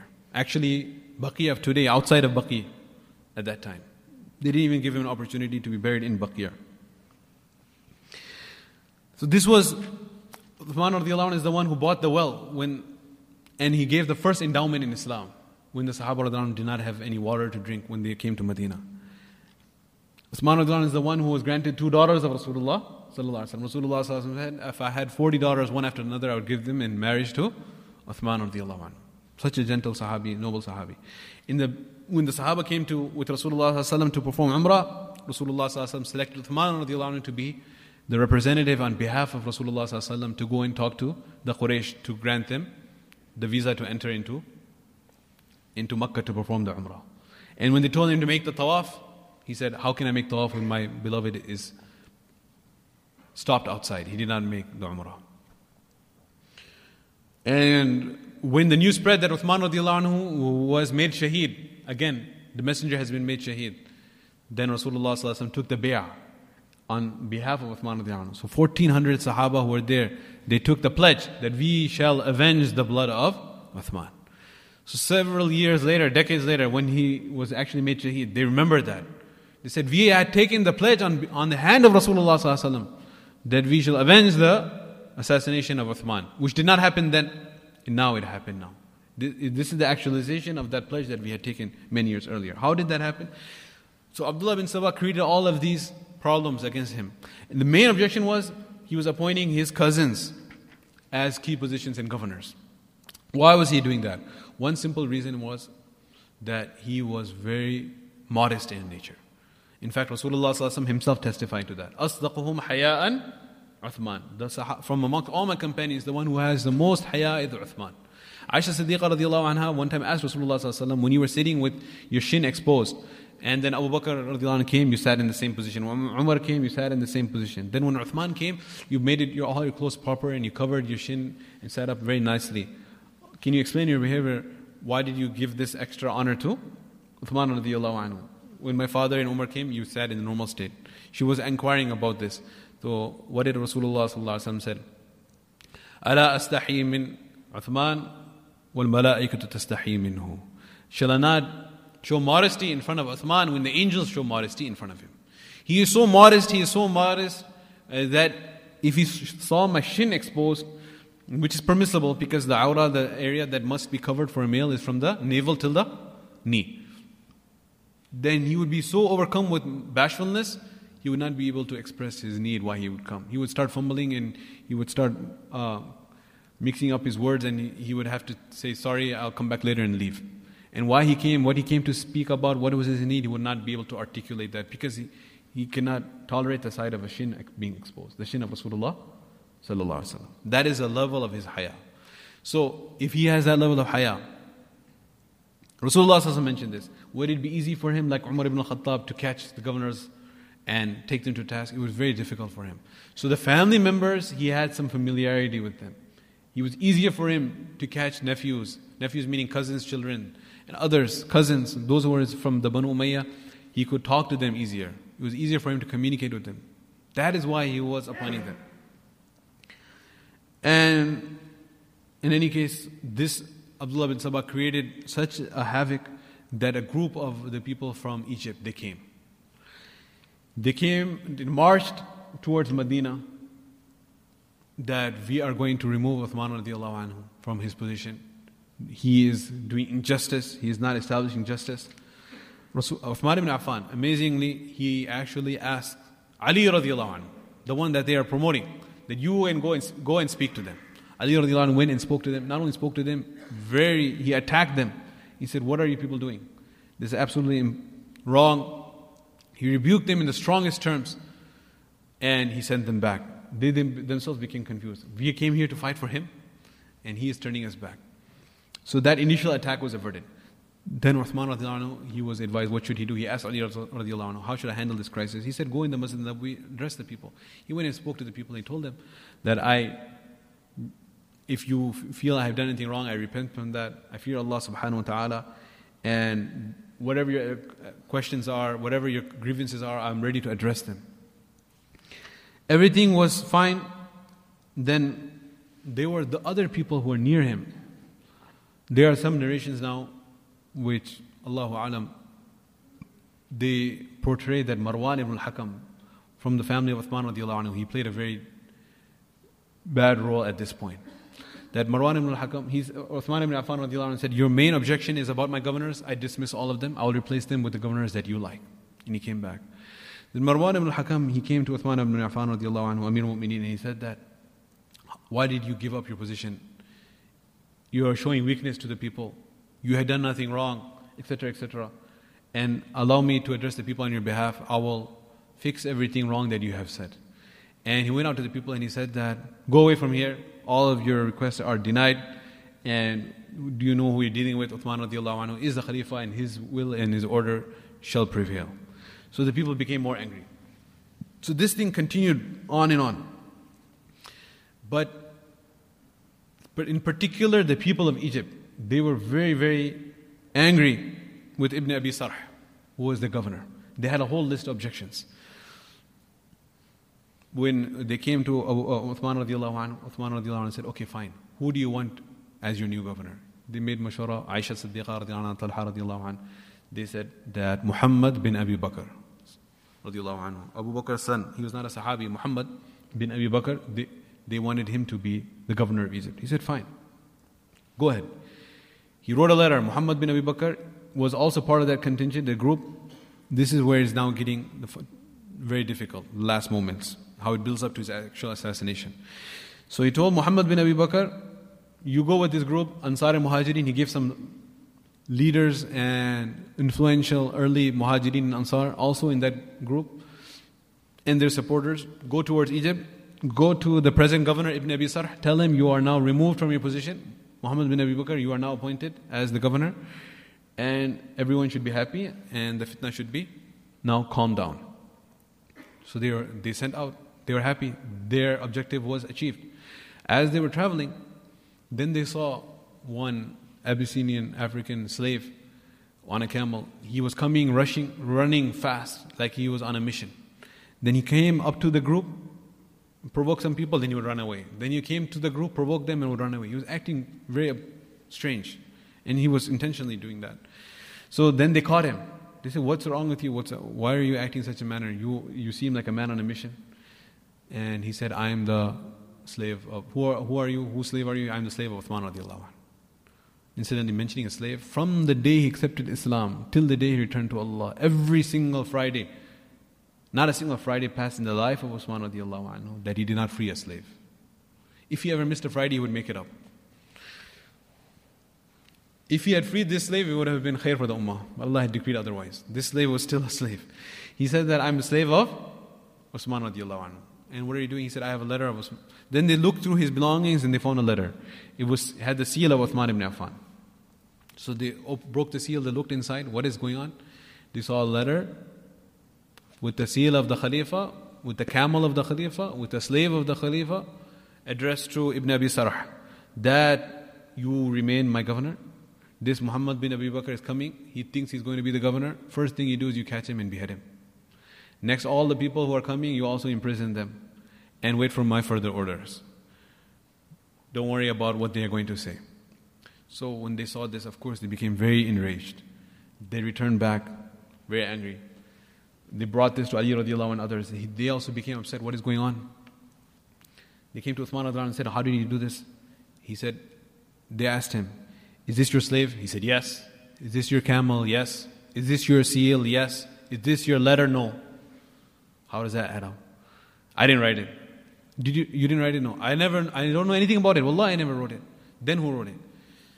This was some inside 15 people who had written this letter. Those who are the instigators, as we will see this recurring now, that there is a hidden third hand group that Rasulullah had mentioned, Al-Fi'atul Baghiyah.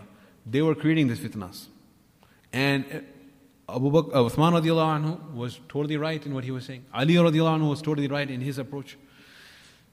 They were naturally angry. This does not add up. So these people now surrounded his house and they besieged him.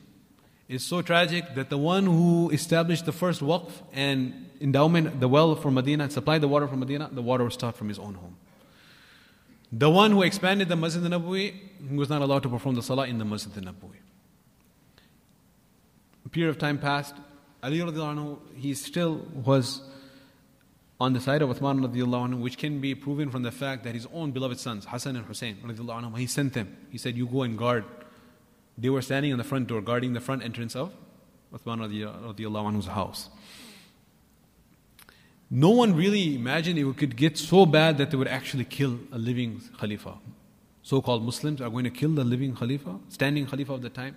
They never really imagined it. Otherwise, they would have taken even more precautions. So Uthman radiallahu anhu, he was now besieged. Muawiyah radiallahu anhu, his cousin, who was established in Syria, in Damascus, very firmly established there. He was the one who conquered Damascus the first time during the Khilafah of Umar, and he had been the continuous governor for all these decades. He told his cousin Uthman, come to me, I will defend you, I'll take care of you, you'll be safe here. Medina is now overrun with rebels. He said, no, I'm not going to give up Medina. And Rasulullah had prophesied this. Then they told him, just attack these people and kill them. He said, I do not want to be the first one who takes out the sword. Because the Rasulullah ﷺ had prophesied, once the sword will come out from the scabbard of Muslim against Muslim, it will never go back. So I do not want to be the first one who takes out the sword against Muslims. Not on my name. So then they continued to surround his house. Uthman radiallahu anhu came onto the roof one day. He addressed the people. He said, anyone's life can be taken. I'm a Muslim. But a Muslim's life can be taken in few circumstances. Number one, if you kill someone unlawfully, qisas. Have I killed anyone unlawfully? Is there any case pending against me? Is there opportunity for qisas? Absolutely not. Number two, if a person committed zina, rajam, we pelted to death. I never committed zina in Jahiliyyah, much less in Islam, when everyone was committing zina.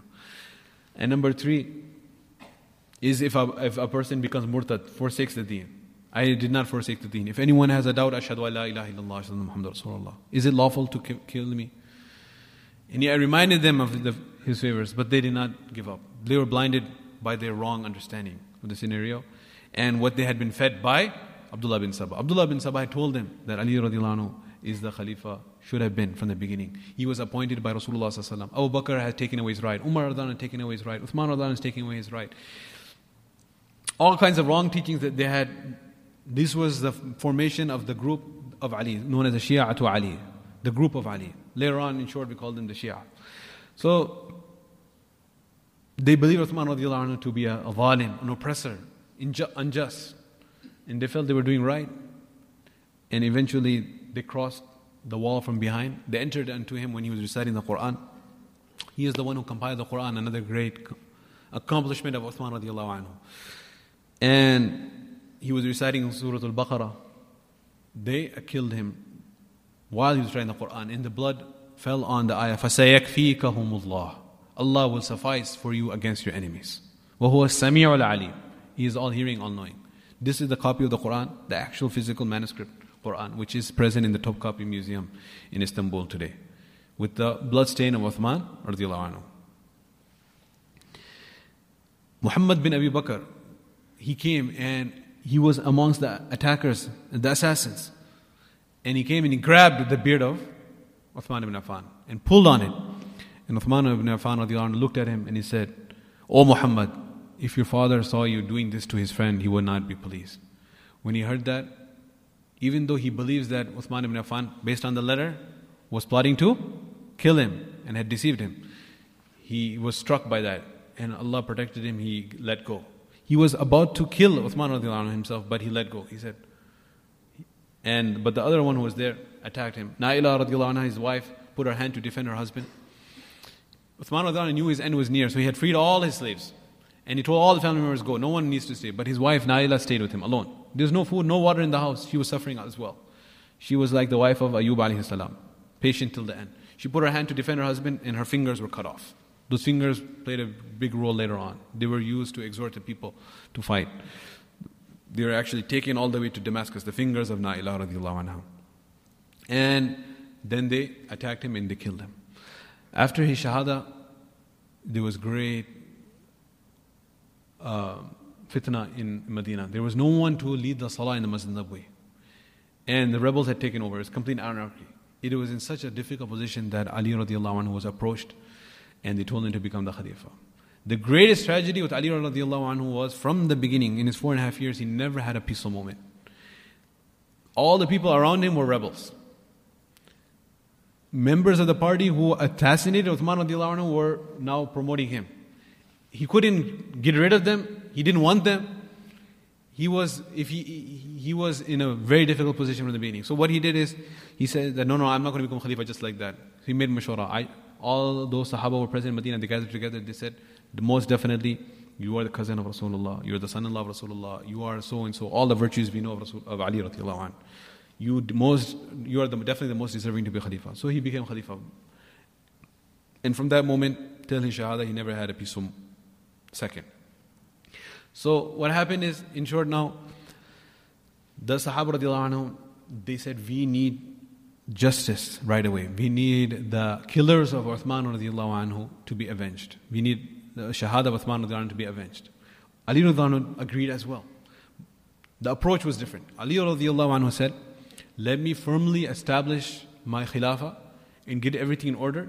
When I have some type of stability, then I will take these people to task. But right now, I'm not in control. All these other people are running the show. Whereas the others, including Muawiyah radiallahu anhu in particular, and also Aisha Siddiqa, the wife of Rasulullah sallallahu alaihi wasallam, and Talha and Zubair from the Ashara Mubashara, they wanted immediate justice. And what did they see? They saw that he was delaying. And they saw that those who are around him are the troublemakers. So they were under the impression that maybe he's just delaying and what's going on. They did not really have the correct picture. That Ali radiallahu anhu from the bottom of his heart wanted to take them to task, but he's waiting for things to calm down. Aisha Siddiqa radiallahu anha, Talha and Zubair radiallahu anhum, they became despondent. They said, Ali radiallahu anhu is not doing anything. All the troublemakers are around him, surrounding him. His whole cabinet is all bad, wrong people. So they left to Basra. They went to Basra and they gathered the people there together and they said, we need to get justice. Ali radiallahu anhu, he realized that they are there. He sent his group to go and speak to them. And they asked, we come on behalf of Ali radiallahu anhu, what have you gathered here for? Oh, our dear mother, Aisha, what do you want? She said, I want justice on behalf of Uthman Shaheed radiallahu anhu. We had taken the bay'ah on the hand of Rasulullah sallallahu alaihi wasallam, the 6th year, Hudaybiyah, that we shall avenge his death. Now we need that his murderers should be brought to justice. They said, we believe in the same, no problem. Why are you getting so excited? We have the exact same position. We just want things to calm down. So they said, bring it on then. Why don't you bring the justice? They said, okay, we will. Take it easy. So Ali radiallahu anhu, Medina was in such a bad state, overrun by the rebels, he decided to change his capital to Kufa in Iraq. He moved his capital to Kufa. And when he was traveling there, he traveled with his group. I would not even say this was an army, because they had no intention to fight. Talha radiallahu anhu, Zubair radiallahu anhu, and Aisha Siddiqa radiallahu anhu, they came with their group and they met outside of Basra. And they had peace talks, meetings, and everyone literally were on the same page.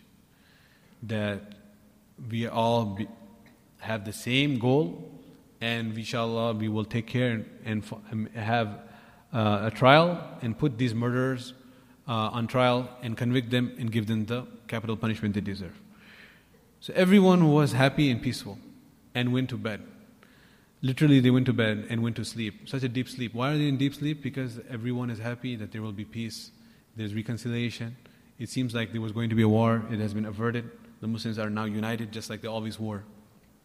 Everyone was in peace and happiness except for the third group, the hidden group, the fitna mongers, Abdullah bin Sabah's party. They said if there's going to be peace and reconciliation, then we are in danger. So what did they decide to do? They said, we have to stir them up. But how can we stir them up? It's not an opportunity just to talk anymore. We have to do more than talking and creating hatred, misunderstanding. We have to do more than that. How can we make them actually start fighting with one another? They said the only way that's possible is that while they're in deep sleep, both camps. Imagine, this is a historical fact that they did not even appoint sentries and guards. Why do you have to have a guard? Because there's no enemy. You are amongst friends, so you don't need to have any guards. If you're on the frontier, where you are facing the opposition, the enemy, your enemy territory is near you, or you are near the enemy territory, the front line, you might need to have guards. There were no guards. There were no sentries. No one is posted to keep watch even. Everyone is sleeping, deep sleep. So they said, let us simultaneously, over 1,000 of these fitna mongers, they simultaneously attacked both sleeping parties before the break of dawn, in the night, before they got up for the tahajjud. So these people who were sleeping, Tabi'in and Sahaba, they were sleeping and sleeping, then literally they were attacked. They were literally being killed and wounded. They got up to defend themselves. What are you supposed to do if you're sleeping? Because this is hard for people to digest. That the Sahaba started fighting, killing each other. This fitna group attacked both of the sleeping parties. So when a person is sleeping and then someone starts putting a sword to his neck and tries to slaughter him in his sleep, if he's not going to get up and defend himself, what else is he going to do? Obviously that's what he's going to do. That's how they both got up. Every party thought the other group played a trick on us. They deceived us. So they started defending themselves, started attacking each other. And this battle continued to rage. And when the daylight came, this is known in the history as the Battle of Jamal. There are two main battles. The Battle of Jamal and the Battle of Siffin. This is the first one, Battle of Jamal. Why, Jamal, of course, everyone knows or should know perhaps, means camel in Arabic. Jamal is a camel. Why is it known as the Battle of the Camel? Because Aisha Siddiqa radiallahu anha herself participated on a camel in this battle. Mu'mineen, our beloved mother Aisha Siddiqa radiallahu anha, the daughter of Abu Bakr Siddiq, the wife of Rasulullah sallallahu alaihi wasallam, the one that 1/3 of knowledge is transmitted through her, the one that Rasulullah sallallahu alaihi wasallam loved more than anyone else of this world. And it was, Ali radiallahu anhu's heart was breaking. What is going on? Why are my people fighting? He kept on telling the people, stop, stop, stop. No one is listening. Stop. His whole khilafah, 4.5 years, this is what's going on. No one ever listened to him. Those who were closest to him, around him, were all fitna mongers. They're not listening. He's telling them, stop. No one is stopping. They're continuing to fight. Then he said, what should I do? What should I do? He saw that Aisha Siddiqa radiallahu anha, where she is, that became a focal point of that battle. Thousands and thousands were dying on both sides, Muslims. Every casualty is a Muslim, on both sides. This is the first pitched battle of Muslims against Muslims. So, they were defending her. The group around her were defending. That's where everyone who was there was getting killed. So he thought that, let us stop the slaughter. So he went and he ordered some of his companions to go and cut the legs. When the camel came down, they took her down with honor. He said, Mu'mineen, come on the side. And even during the battle, there are examples. When someone would recognize one another, and remember, then they would make tawbah. Immediately they would realize, they come to their senses. It was just a gut reaction, reflex reaction of defending oneself, which started the battle. But during the battle, if they came across any companion that they recognized and remembered from the past, they would immediately, in the middle and the heat of the battle, stop and say, what's going on? What are we doing? And withdraw. In fact, even Zubair and Talha, Ali radhiyallahu anhu met both of them individually in the battle and said, Ya Zubair, do you remember the day when we were together and Rasulullah sallallahu alaihi wasallam asked you, Oh Zubair, do you love Ali? And you replied, why should I not love my cousin and my brother in faith? And he said, Inna lillahi, I remember that. And he withdrew from the battle. Talha radiallahu anhu withdrew from the battle. One of the fitna mongers went and found him, he had left the battle and he was performing salah, he was in sajda. He cut off his head and brought it. He thought he was going to get an award, a medal from Ali radhiyallahu anhu. I brought the head of your enemy. And I brought his sword as evidence that Ali radhiyallahu anhu cursed him. And he said, I have seen that sword defending the body of Rasulullah in Uhud. You're bringing that to me and saying that you've done something good? Go away from me. May you burn in hell. So this is the tragic battle of Jamal. Afterwards, the second battle that took place was the battle of Siffin. The time is gone, right? So we shall definitely need to continue this discussion maybe later, that the battle of Siffin took place. That summary of that battle in short is that Muawiyah radiallahu anhu, he was the governor in Damascus. Rasulullah Ali radiallahu anhu had told him that to take bay'ah on his hands. Muawiyah radiallahu anhu said, I am not ready to take bay'ah until you bring me those who have murdered my cousin. This became the argumentation point. In this matter, we believe that Muawiyah radiallahu anhu, he made an ijtihadi mistake. He should have understood the position of Ali radiallahu anhu, he should have accepted his khilafah, and he should have taken bay'ah. But he had his position, that was his ijtihad, and this led to a battle of Siffin. And at the end of that battle of Siffin, Ali radiallahu anhu, they ended up with a truce, and they said that we will appoint a representative on behalf of Ali and a representative on behalf of Muawiyah, and they will decide matters between them. Mughira bin Shu'bah, Abu Musa Ash'ari, and Amr bin As. These were the two representatives on behalf of Ali and on behalf of Muawiyah radiallahu anhu. So another group comes out now. They are known as the Khawarij. The Khawarij are those kharaju min jaysh Ali. They came out from the army of Ali radiallahu anhu. They turned against him. These were the worst people, total anarchists. They did not believe in any form of government. They took an ayah of the Quran, Inil hukmu illa lillah. All authority rests with Allah. They said they should be, Muawiyah is wrong, Ali is wrong, any ruler is wrong. Who is ruler? Allah. They were so literal in their approach, they said that authority belongs to Allah, no human being should be the ruler. And they turned against Ali radiallahu anhu. These were Bedouins of the hardest nature, who did not know any compromise, they did not have any contact with any civilization, and they were very, very rough in their approach. They had the belief that anyone who committed any sin, minor sin or major sin, is out of the fold of Islam. Not only out of the fold of Islam, it becomes permissible to attack and kill. So they started attacking, killing and plundering people. This is the group known as the Khawarij. So Ali radiallahu anhu had to face the battle of Jamal. He had to face, in battle of Siffin, he had to face Muawiyah radiallahu anhu. Then from his own group, these Khawarij came out. He had to face them. There was another third battle at Nihawand, in which these Khawarij were killed. Ali radiallahu anhu sent his cousin, the great Mufassir of the Quran, Abdullah bin Abbas, go and reason with these people. He reasoned with them and he came back and he said, Kalimatu haqqin urida bihil batil. They are recording an ayah of the Quran, statement of truth, but they have evil intention. They say, Inal hukmu illa lillah. Kill all of these rulers. We don't want any ruler. And this is the fitna of takfir. Those who call everyone kafir, these are the Khawarij. From the beginning, they started declaring everyone kafir. In fact, they sat down together and they made a plan. They said, how can we gain peace in this world? We should kill Ali, we should kill Muawiyah, kill Amr bin As, the governor of Egypt. These are the big leaders, kill all of the leaders, then we'll have peace. So they had picked a date, they hatched a plan, they sent out their murderers. At Fajr time, we will attack all three, keeping the sunnah of the assassination of Umar in mind. They failed with respect to Amr bin As. They missed Muawiyah radiallahu anhu. He came, but Ali radiallahu anhu, the one who killed him, Abdurrahman ibn Muljim. Another part of his tragedy was that he had actually got married to one very beautiful woman that he loved, and her father and her brother were Khawarij, and they had been killed by the forces of Ali in the battle of Nihawand. And she said, you love me so much, many people have proposed to me due to my beauty, etc., etc., but I will marry you if you give me the mahar. And the mahar is what? The assassination of Ali. This is not the first time. Assassination of Yahya alayhi salam. The woman had said, Yahya Nabi of Allah. Yahya ibn Zakaria. The woman had said, I want the head of Yahya as my mahar.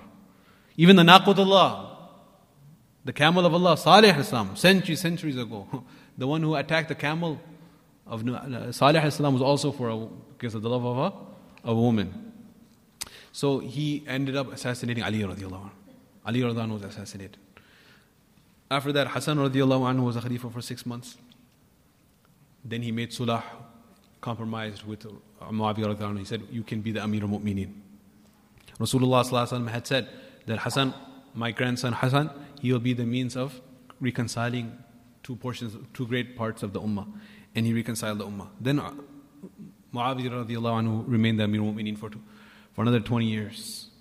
Then his son Yazid, then Marwan, then Abdullah bin Zubair radiallahu anhu. And then of course, in the middle we have the tragedy of Karbala, Hussein radiallahu anhu. All of these things happen.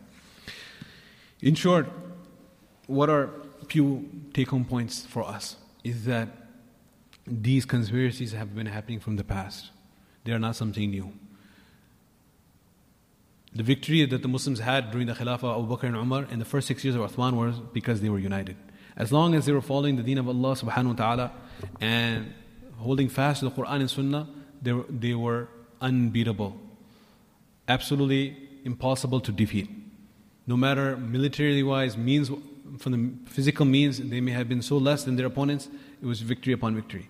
And wherever the defeat happened and the tide turned against Muslims, it was when the Muslims began fighting with one another. At every single point. From the beginning till end, there's not a single battle in which the non-Muslims ever defeated the Muslims without having Muslims on their own side. There was not a single battle where the non-Muslims defeated the Muslims without having some Muslims on their own side. So this is the tragedy that keeps on repeating. If Muhammad ibn Qasim, wherever the Islamic empire stopped, why did it stop where it stopped? It is because of internal struggles. We know Muhammad ibn Qasim Thaqafi was Sasar Rijal li 17 hijjatan, 17 years of age, and he conquered all the way in the east, all the way to Multan. In Multan, in crossing through Baluchistan, Sindh, all the way in Punjab of today, in Multan, he took the deen of Islam. But why did he stop? It's because he was called back and put under house arrest. That with whose permission did you conquer these territories? Hisham bin Abdul Malik. He was not given an award, he was rather put in jail. Because this young man is becoming too powerful. Likewise in the West, if Tariq bin Ziyad with a few people, Uqba bin Nafi', he took them all the way to Asafi. The town says, oh my grief, I had the opportunity to visit Asafi, in western tip of Morocco. He went there and he took his horse into the waves and he said, Ya Asafi, oh my great sadness that their land has finished to spread the deen of Islam. Asafi. Then from there they went north.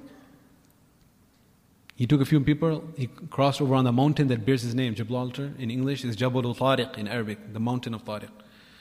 Few people with a 19-year-old young man, and he addressed his comrades. He said, look down, what do you see? You see the flame? They looked down in the harbor, they saw the burning flames. He said, all your ships are burnt. He's the one who ordered them to be burnt himself.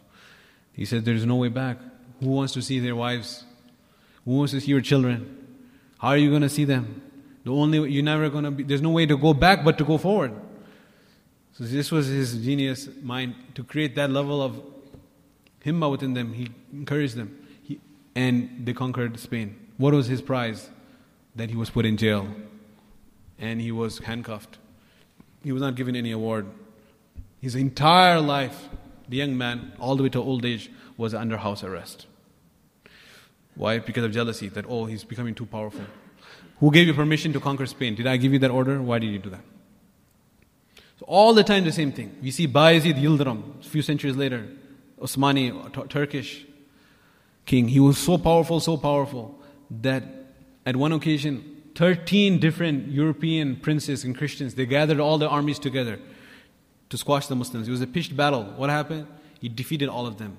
Then the 13 princes, they were captured and brought in front of him. 13 princes of 13 different countries of Europe of that time, smaller countries. And they were begging for mercy.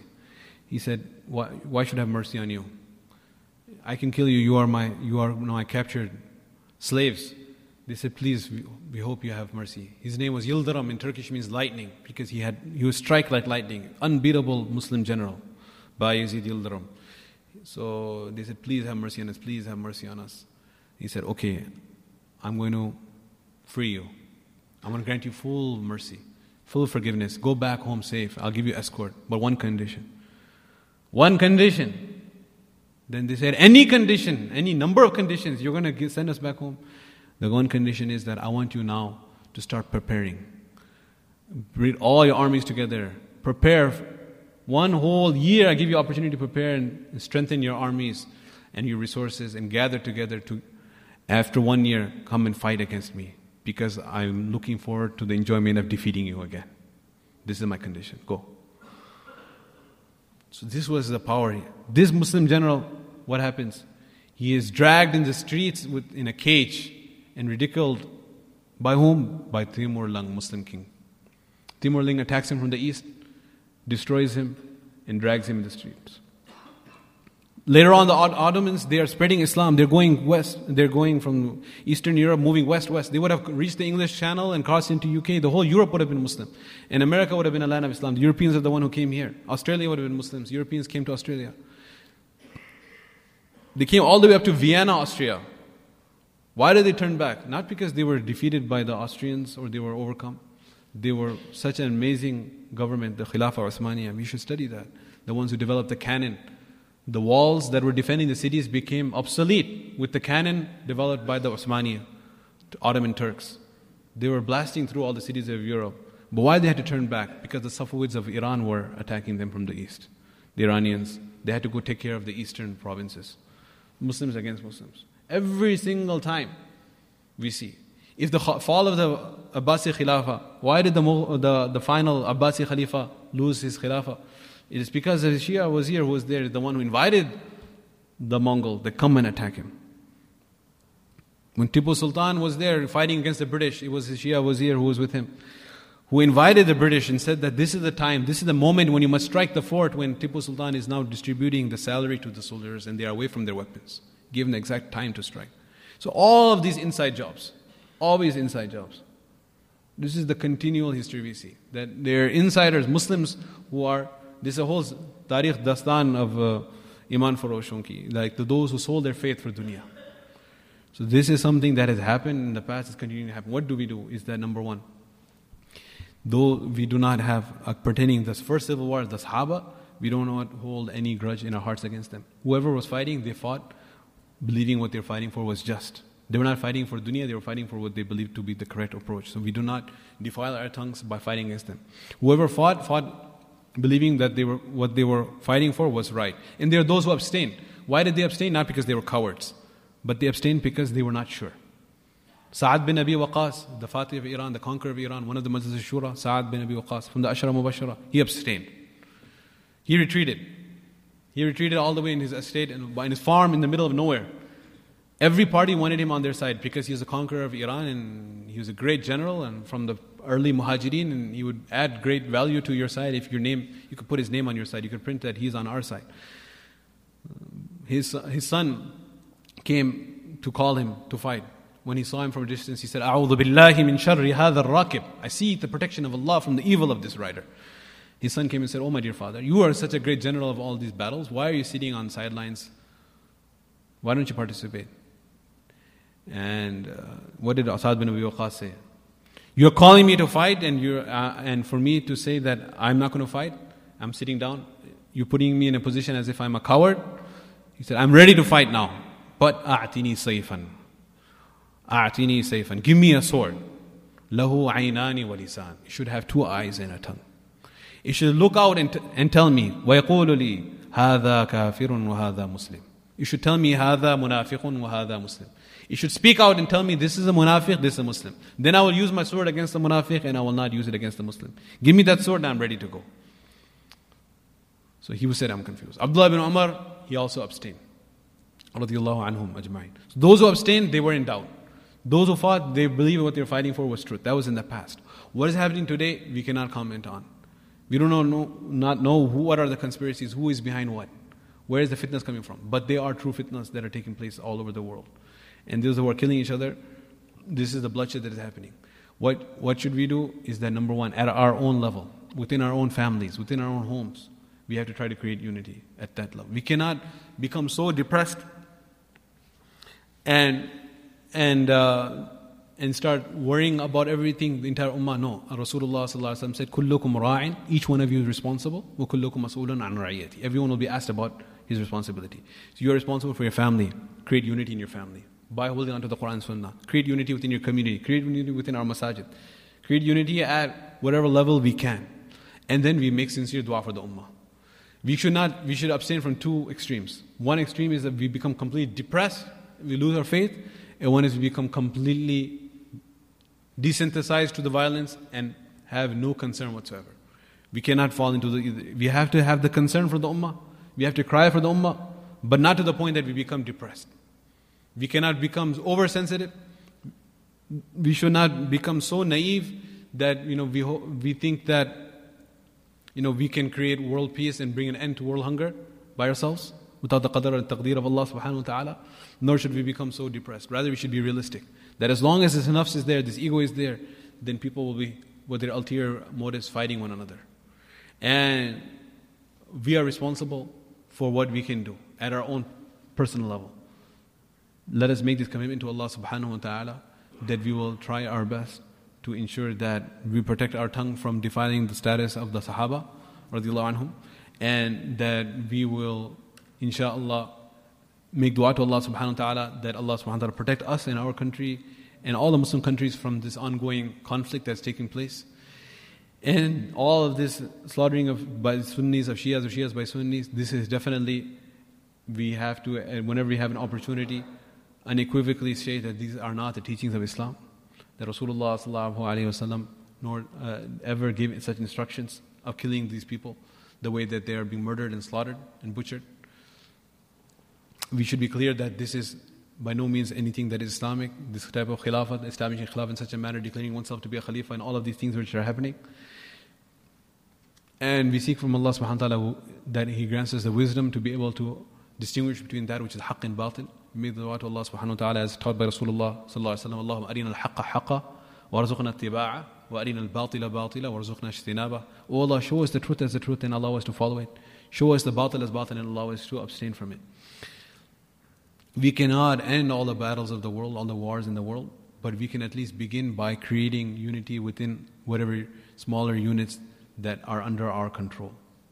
If we complain about all the wars taking place, and yet we are not able to forgive our Muslim brother, we take insult over small matters, our Muslim groups and organizations cannot work together, this is something which is unacceptable.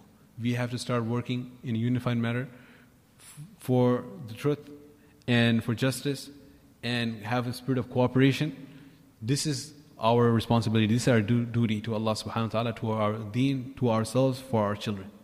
May Allah subhanahu wa ta'ala make it easy for all of us to take these lessons to heart and practice. Wa akhiru da'wana alhamdulillahi rabbil alamin. Apologize for the length and the delay for the Isha Salah. May Allah ta'ala reward all the brothers who are here patient. It was a working day and everyone is tired, but alhamdulillah we were able to cover some important lessons from the history so that we can inshallah gain a correct understanding of how to deal with the present. Wa akhiru da'wana alhamdulillahi rabbil alamin. Inshallah we'll have